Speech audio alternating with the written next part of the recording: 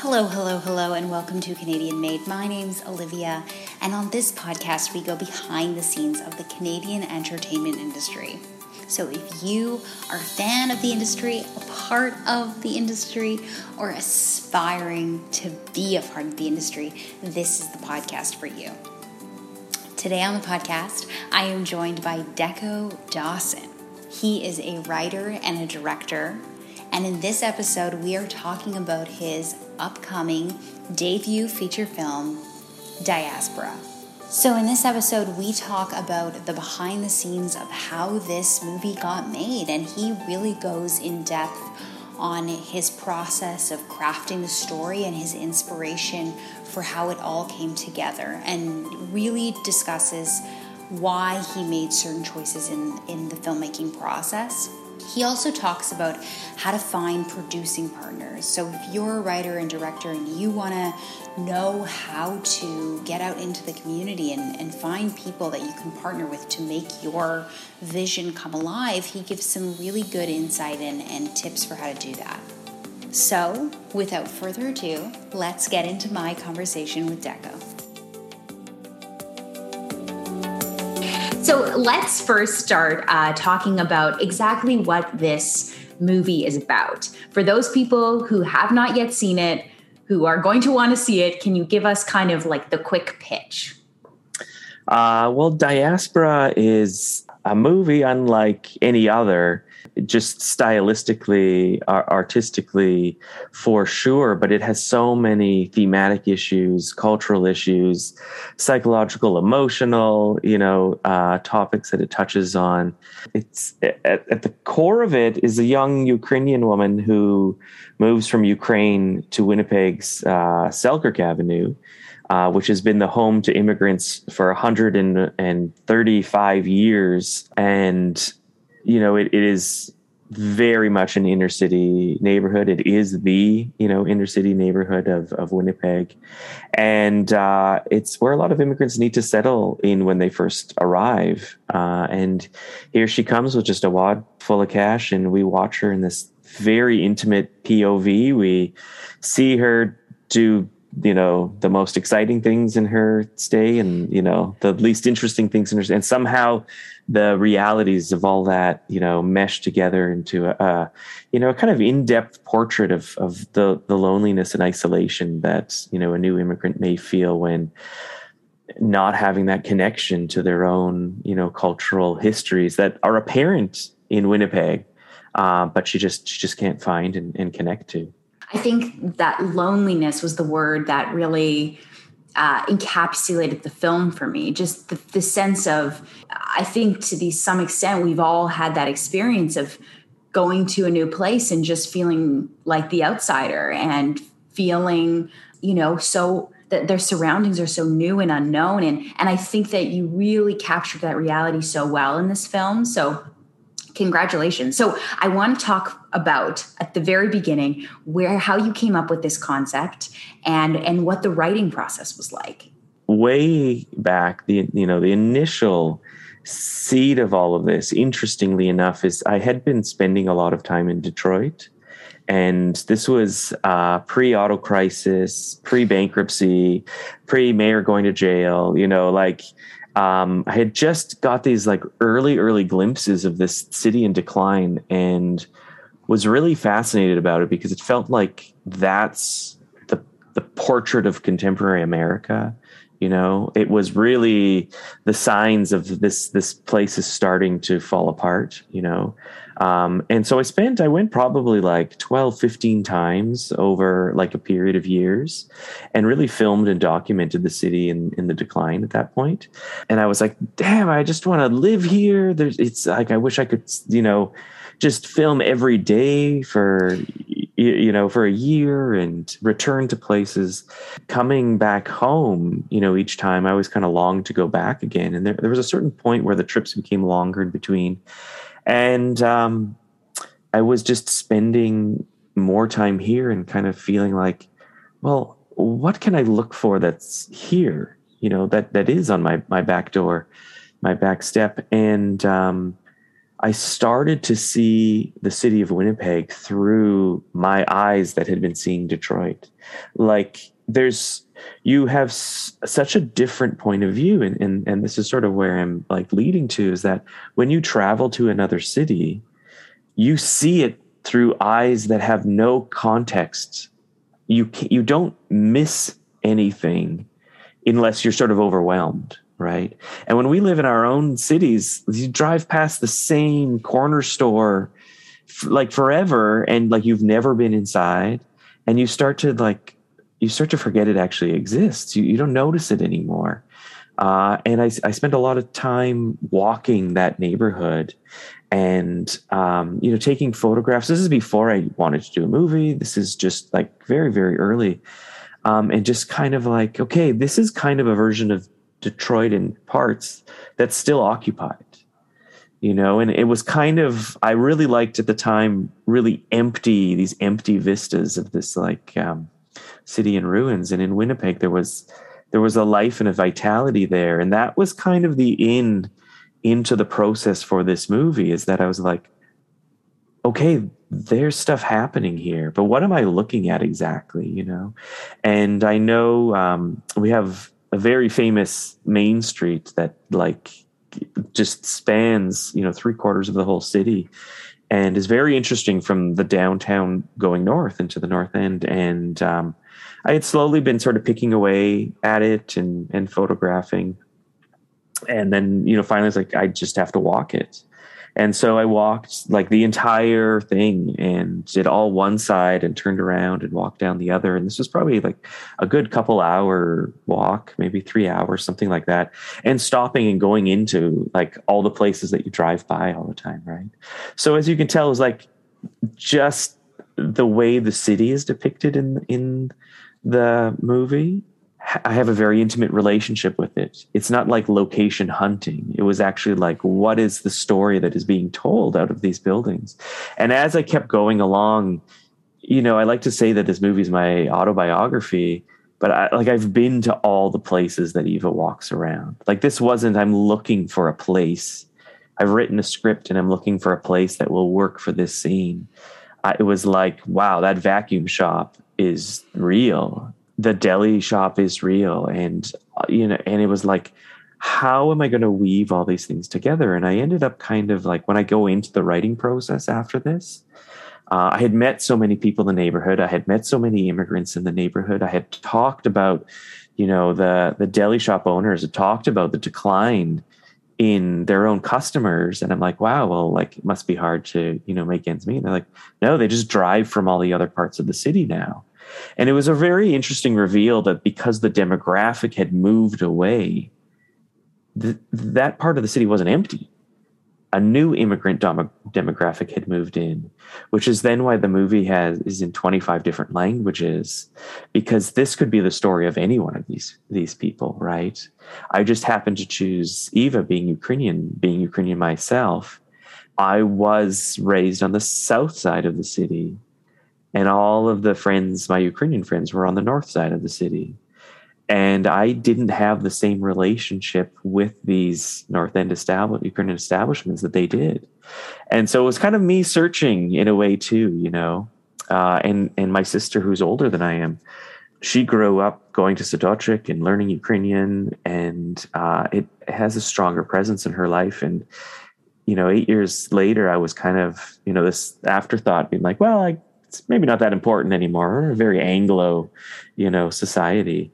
And when you take that away from, it's not that it was taken away from me, but it was kind of like missing in a way, that now the journey of actually seeking this connection to my own Ukrainian culture has found itself in diaspora. There was a sense, anyone who's from Winnipeg or knows Winnipeg while watching the film will know that it feels like a love letter to the city. Like it feels something very authentic. Like you said, that it wasn't you were scouting for locations. The locations sort of came to you in a way.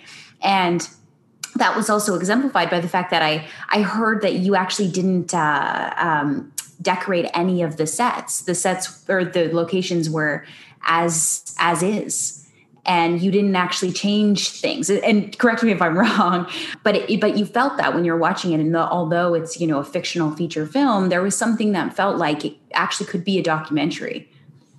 Absolutely. I wanted to, and the way that it's shot, the way that we follow Eva, I really wanted this kind of fly on the wall documentary approach because of how authentic the city is here, and we worked 7-8 months on the sound design for the movie, which, interestingly enough, I had sound designers that were in Toronto.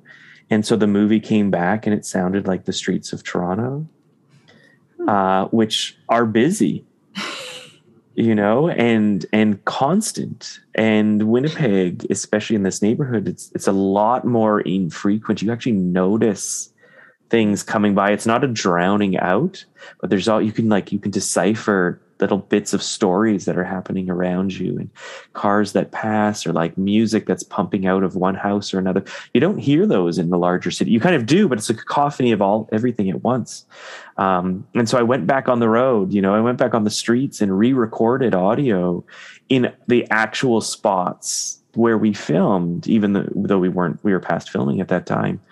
And so it was like, that's a very important, analogy to what it was to keep these places untouched, right? It was, you walk into these and you go, the whole story's here. You just have to figure out what's being told to you inside this, this establishment, right? Inside the roller rink, for example, or inside the vacuum store or the factory, the garment factory. Like, that was really the seed for what became Diaspora, the story, is that I had worked on a friend's piece. She had done a profile of that factory because her uncle and her cousin own it and run it. And I saw this imagery and I was like, wow, look at the vast diversity on the floor and how real and authentic this location is and looks and sounds. I was like, what if someone didn't belong? And visually you could tell in this wide frame that they didn't belong here. And that became the start of the whole thing. What if the character is just someone who doesn't belong, And it was going to that factory. But, none of these places are pretending to be a different place, There's the exception of one location, which is Ukrainian Voice, at the end of the movie, when I wrote the script, was there. By the time we went to film it, just like a year and a half later, it was gone. It had packed up, closed up, and luckily, and the pawn shop next door had taken it over. And luckily, they had put everything that was in there in storage units. And they had distributed, as book publishers, had distributed all of their books to all of the churches and museums in the area, and being like, we can't do anything with this. And we went back and tracked all those boxes down and brought them all back to Ukrainian Voice and rebuilt that set based on photographs I had taken of what it looked like when it was still there. So the pawn shop agreed. They emptied out all of their stuff out of there. So there was a fabrication of a scene that was to recreate the exact look of the exact location at the exact time that it was when it was serving its purpose in the script. And interestingly enough, that scene, I feel, is like, oh, Eva's found a home, but what is it? Who cares? Is this place ever going to be around? It already looks like it died in the 70s. Like, how long is she going to hold on to this place, right? And sure enough, truth was stranger than fiction, and it had already done what I predicted was going to happen, and why I wanted it as this sort of seminal scene in the movie. So, when you're really in touch with the stories that are being told to you, you just have to listen. You have to be able to read your city, in this case, read the transformations that it has experienced over this 130 years, and be like, wow, what do we do with this? How can we make a film, a portrait, and make it mean something, not just to people who watch it as Winnipeggers, but that can relate to it by seeing their own city experience very similar things. Yeah, definitely. Such an interesting story within a story there. Okay, so I want to talk about, you've got the script together, you've got the concept. What's your next step in getting this made?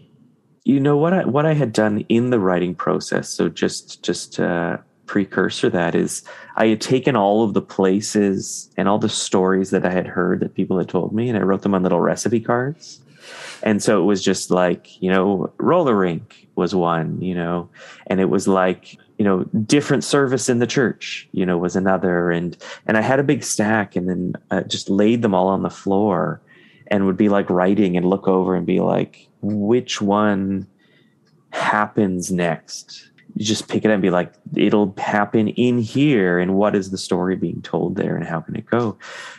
So with that came a finished script that was also then full of page left was the script and page right were the actual existing images that I had photographed. So when you read the script, you're reading the movie. It's like there's storyboards for you, but they're already framed in the way that just didn't have Eva in any of it, right? So you read what's happening. And I had taken it to my producers here, Kyle and Rebecca and Hannah, and I had all these images, this idea at the time. It was actually just a pitch sort of still at the time.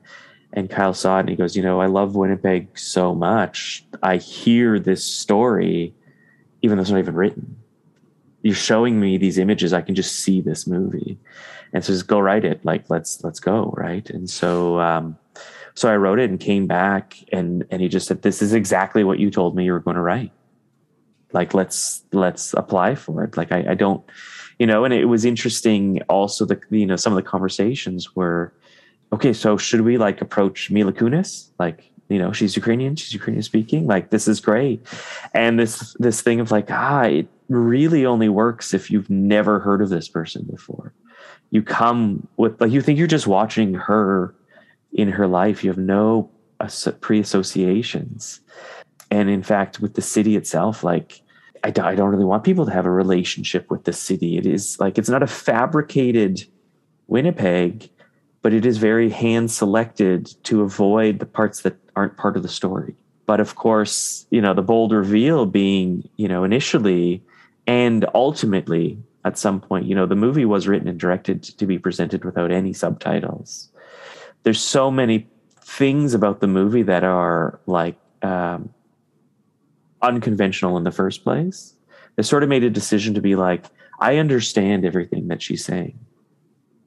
So if other people could at least understand what I'm understanding, it actually adds another level. Like, she's a lot feistier, saltier character when you really know what she's saying. And I think you actually you really fall in love with her in a very different way, right?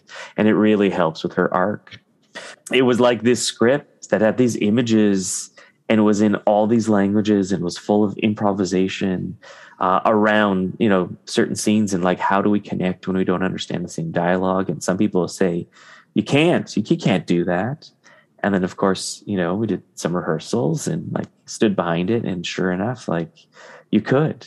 It was this really interesting pitch that I'm like so appreciative of Eagle Vision for jumping on and saying like, hey, we want to show stories of people whose stories don't get told, and this fits right up our alley. That was, I'm so glad they brought that up, because it was one of my favorite choices that you made, that we got to know what she was saying at all times, but we had no idea what anybody else was saying, unless, you speak one of the languages that comes up. But, and I liked it because I felt that, so often in filmmaking, we have this dynamic where we know more than everybody else, right? And there's this awkwardness about how we're gazing into somebody's life, or there's a disconnect. And so I liked that, the fact that we didn't necessarily know what everybody else was saying. gave us a level of empathy for your lead and her own struggle and her own journey that we don't typically get as audience members, or is not a given as an audience member. It's so unconventional in so many ways. Like Eva is in every shot of the movie except for 2 like 3-second shots. And I don't know that I've ever seen a movie where even just the location framing, like when you show the outside of the cafeteria and then the characters inside it, but that you would actually have the character outside of all of these places to set where it is. And that was intentional to show the scale of how small someone could be in such a vast, like lost in a city. Right. Mm-hmm. And it was definitely like to have the intimacy of the audio, have the intimacy of the camera, just observing all the time. And then only being able to comprehend her side of the story just made everything seem so much more, pardon the pun, but foreign. You really felt that the simple struggles, we take for granted. They're not really struggles, but something just so simple. Like I saw an ad in your window. You must be offering a job here, right? And being like, oh, I get it. It makes, oh, right. No, you would have been able to in 1 second, someone say, no, they just posted that here, Those type of things, they take on a lot more weight when you can see someone who is trying to navigate this world that we live in, right? And just put yourself in her position or any of their positions and just try and anticipate how hard it must be and exhausting to do the most common, banal things and just never make that, connection or make that easy for you. Mm-hmm. So I want to go back to something that you said previously about, how you got this film made, and you kind of alluded to your producing partners. And I'm so curious. And I think that it's a struggle that many, new or young writers have who are not yet established, that how do you find those people? And how do you know that they're your partners and develop a relationship with them? Well, it's an interesting story. I mean, I've been in the same position as everyone out there and still am all the time, right? I started making shorts like a while back and had a very prolific shorts career and lots of awards. And I thought it's time to focus on features. And these shorts are really eating up a lot of the time, that you would spend, because they were getting more and more complicated. And I thought, got to go into some scripts. And so I had approached a producer that I knew from Toronto, and she was like, I love this idea. It was a different project. And so let's go down to the development road. And we did. And then it kept, hitting roadblocks, installing. And then I was like, I can't put all my eggs in one basket. I need to write something else. And then I thought, maybe something simpler, something local, something very, it's not a period piece. And then so I wrote this one. But I didn't, have anyone I wouldn't have a Toronto producer produce this Winnipeg film. Just the infrastructure alone isn't going to work. But interestingly enough, Kyle and Eagle Vision had been presenting Lovesick at the concert hall in Winnipeg, and I hadn't seen it yet. And I had this idea in my head for this movie, and they were up on stage, Tyson, the director, and Kyle, and had said, well, this is my love letter to Winnipeg. And it's not the kind of love letter you might expect. And I thought, oh no, they did it. They beat me to it. This really disenfranchised, frailing apart of Winnipeg is now, this is what I'm going to watch. And instead it was actually the most beautiful parts of Winnipeg. And what they meant is you don't realize how beautiful Winnipeg is. So just that night I was like, I got to talk to these guys. And I just went up And Kyle's been around as long as I have. You know, we started sort of at the same time and just never connected, never really met. And I said, hey, like, you know, it was a great screening. You know, I loved the movie. I loved your love letter to Winnipeg. Let's just like have a chat. And I think it was about 4 or 5, 6 months later, something like that. You know, I was like, I got to go get the rest of these photos. I got to have something to show, you know? And that was the start of the whole thing. So I didn't know them, you know, I had never worked with this company before. And I knew that they're the largest Indigenous owned production company in Canada. And I was like, I don't know if this is going to fit in, you know, into what they do, but it wasn't. It was about underrepresented voices, you know, and it was like, no, this does fit in. So, you know, luck, part of it, the fact that Eagle Vision was willing to listen because they knew my track record as a filmmaker and my reputation. They also knew, because of all of that they were going to support me in this project, opposed to kind of railroad it and take it away. It was almost like, it's already so unconventional. Making it more conventional is not going to make it better, but realizing all of its full potential is what's going to become something unique and original. And you know, again, I have to thank them for all of that support. That really you don't get. There's a lot of meddling that goes on in the industry, because everyone has to, you know, satisfy so many requirements that are outside of your own grand wishes, right? So how do you find that? Like, you know, if anything, I hope that this just kind of shows that perseverance and luck. Like, I already had a producer lined up on something else, but it was like I was starting over again, you know, and I have other projects and I need to find the right partners for those ones too. And I don't have any answers, you know? So how does it get made? Right. You know, I guess it's like a large chunk of magic. So I want to talk about your journey from short film to feature film, and, you know, what that process looked like for you and some of the challenges that you might have faced going into a feature film. Yeah, like all of them. You know, I have presently 4, Diaspora being one of them, but 4 feature films, all fully written, fully developed, fully ready to go to camera, but only because I had to move on from one to another because it was stalling. And then into another, and like so many irons in the fire that I actually lost, like ironically, but pandemic adds years into it, the occasion, but I actually lost like 10 years. It's been 10 years of when I made that decision to be like, okay, I'm ready. I'm going to switch. I already have this fully fleshed idea that I just need to put, you know, pen to paper, into then writing, developing.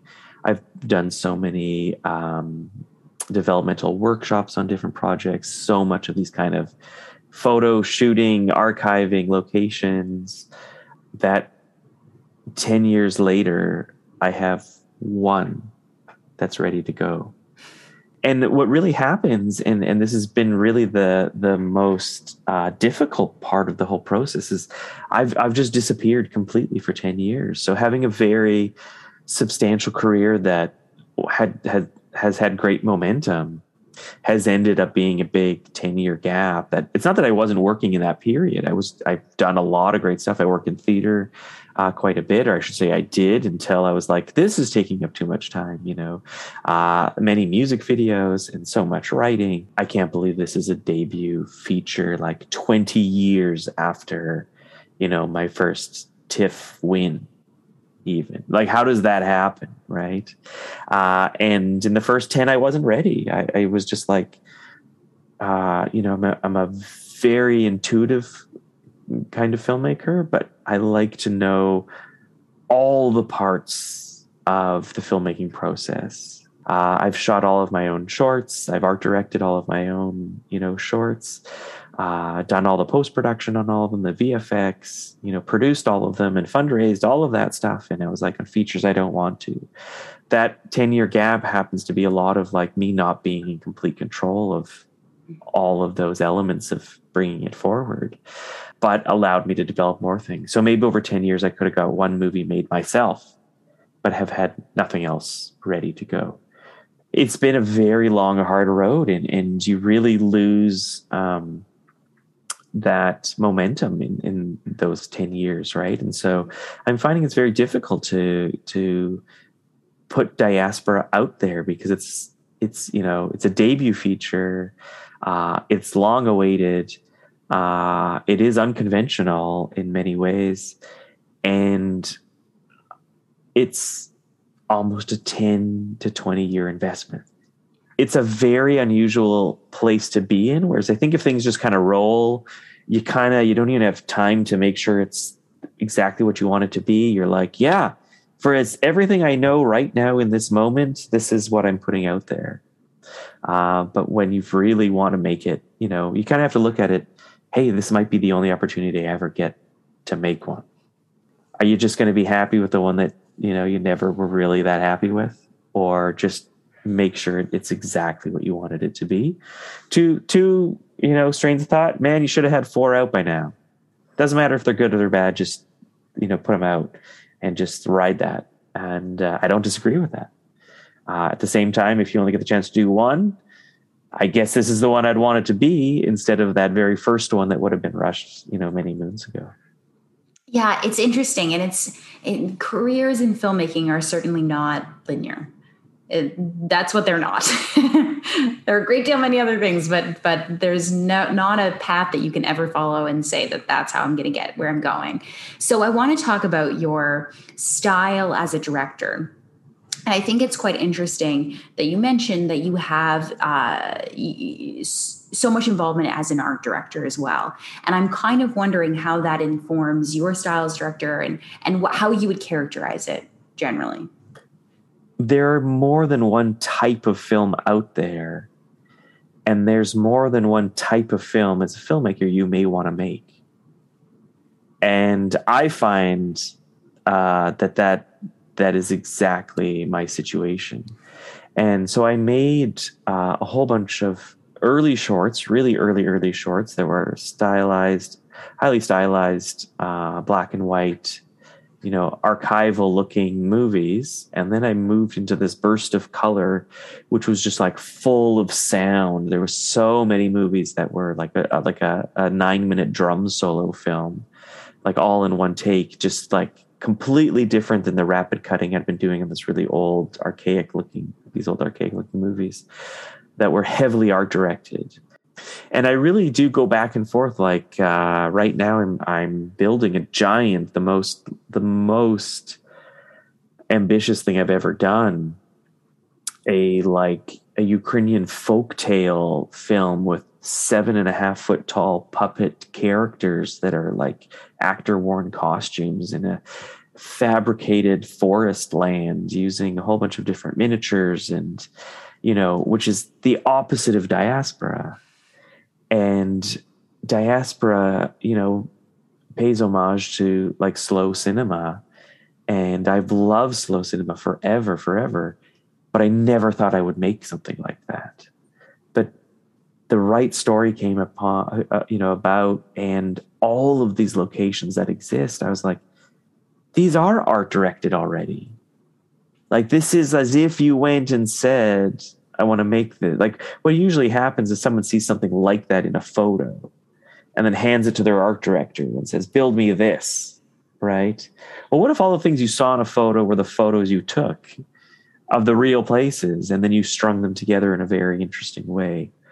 I think maybe what I'm getting to is like even more than as an art director, and I didn't art direct this, right? Like John Van Winkle, who did an incredible job. This was his first art directing gig, though he had been in the art department for 20 years. I was like, man, like it's ready to go. Like let's just jump on it, right?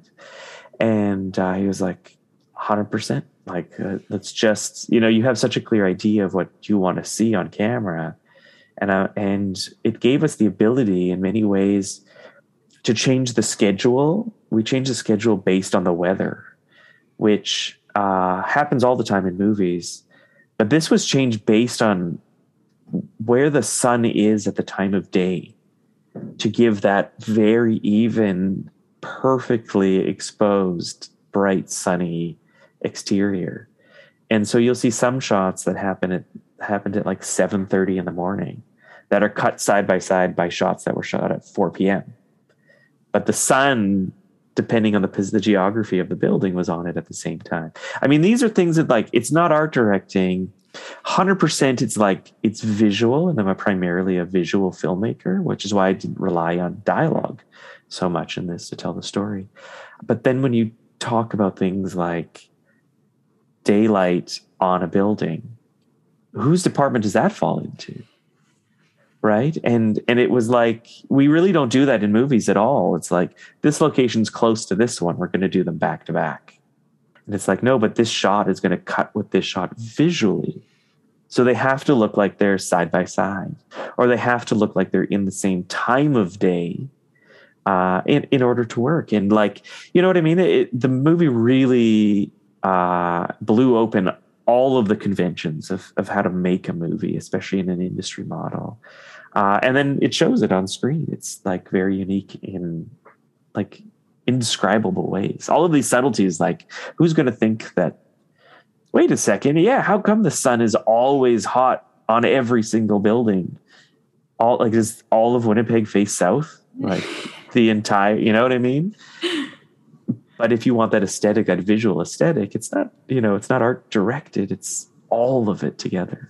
If you could know anything about the industry, say when you were just starting out, that you know now, what would you kind of say to your past self? I can only answer it in this moment right now, which I probably would have had different responses to it every 2 years if you had asked me. I would say that right now, my response would be, although you hear it and you've been told how heavily driven the commercial industry is by the sort of entertainment quota, by a sort of lowest common denominator drives so much of this industry in terms of will it sell, who's going to watch it, how many of those who's are going to watch it, and does it check off any of these categories. I'm actually surprised. I always thought there was a lot more diversity and room in this industry for it, but I've learned that over the course of decades and decades, it's become so commodified. The things that we love on the Criterion Channel, the things that we love at incredible film festivals, it has really started to impregnate those things as well. Criterion, not so much, but even festivals where it's who's pushing this? What's the advertising behind it? Who's showing up to represent it? We have 8 slots for all of this. 7 are confirmed before any, that whole side of it has become, for me, just in my experience over the last 20 years, a lot more disheartening, right? It's a lot more eyeballs and dollar signs, which it always has been. But I would tell myself this, hey, be prepared. Really find those people that have an affinity for what you're doing, and recognize that you've gravitated towards each other, not by coincidence, but there's a whole other thing that just don't expect that that's going to speak to you, and really start to foster this, this niche, and find the support in there. So the question I ask all of my guests is, can you recommend a piece of Canadian content that you love? I would have to say, there was a filmmaker, John Pays, who came through, was in making films in Winnipeg at the start of the Winnipeg Film Group and was essentially the godfather to like all Winnipeg filmmakers who fell, in his shadows after. And John Pays made remarkable movies with so little. He made a feature film, Crime Wave, which was like phenomenal and so strange, and it would like the kids in the hall fell in love with, like, before they were kids in the hall. The Coen brothers as well, and I can't remember, just like had this like real impact on a lot of people, and he never knew it.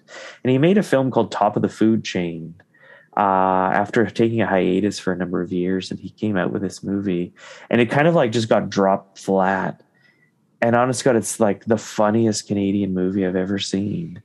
And there's like not a single joke in it. It's all played so straight. And it just showed like he kind of changed directions. He was the director in residency at the Canadian Film Center for many years. So very happily, so many people got to live John's under John's guidance. And a lot of those CFC grads, will say, oh my God, John was like the man, and everyone's always like cheering him on to try and create some more stuff. But, I always like to go a little bit more obscure. That ties in with Winnipeg very nicely. I would say that like John Pays' shorts, Paiz, and his feature Crime Wave, his feature Top of the Food Chain, unbelievable. Like I could return to those like all the time. And it's, especially if you like those filmmakers that I said were, influenced by him and appreciate him, you'll love it. Amazing. So for those people who've been listening, who are really excited about the film, do you have any idea where people are going to be able to watch it in the forthcoming kind of months? Well, we've got the world premiere is happening at the Festival Nouveau Cinema in Montreal on Saturday. Oh my goodness. Festival Nouveau Cinema's phenomenal festival. They have shown more of my films at that festival than any other place in the world. They've really been a huge support to me in my filmmaking career. And I must admit, the best films I've ever seen in my life have been at that festival. So again, you kind of find that affinity, that group, and you make sure you run with it. And it's playing there then again on Monday. After that, there hasn't been the announcements for subsequent festivals, so we have to, of course, honor that. Mm-hmm. And essentially, the film will do like festivals for a year, as it kind of usually does, and then we'll trickle out into other, maybe not a full year, but you kind of you don't hit the next round of festivals until their next year starts, right? Trying to build word of mouth and traction, through the festivals. And then we'll, of course, have like pocket screenings like all over the country for sure. Because it fits in with so many different groups, with Ukrainian groups, with film, cinephile groups, with the cooperatives across the city, the country, like the Cinematheques, for example. So I think there's going to be a lot of interesting avenues, and then hopefully we'll be able to do a release and get people seeing it in no matter where they are. Amazing. Well, thank you so much for coming on the podcast today. This was such a delight. Thank you so much, Olivia. Really, really appreciate it. It's a pleasure talking today. And I thank you so much for having me on and a chance to talk about diaspora. Appreciate that.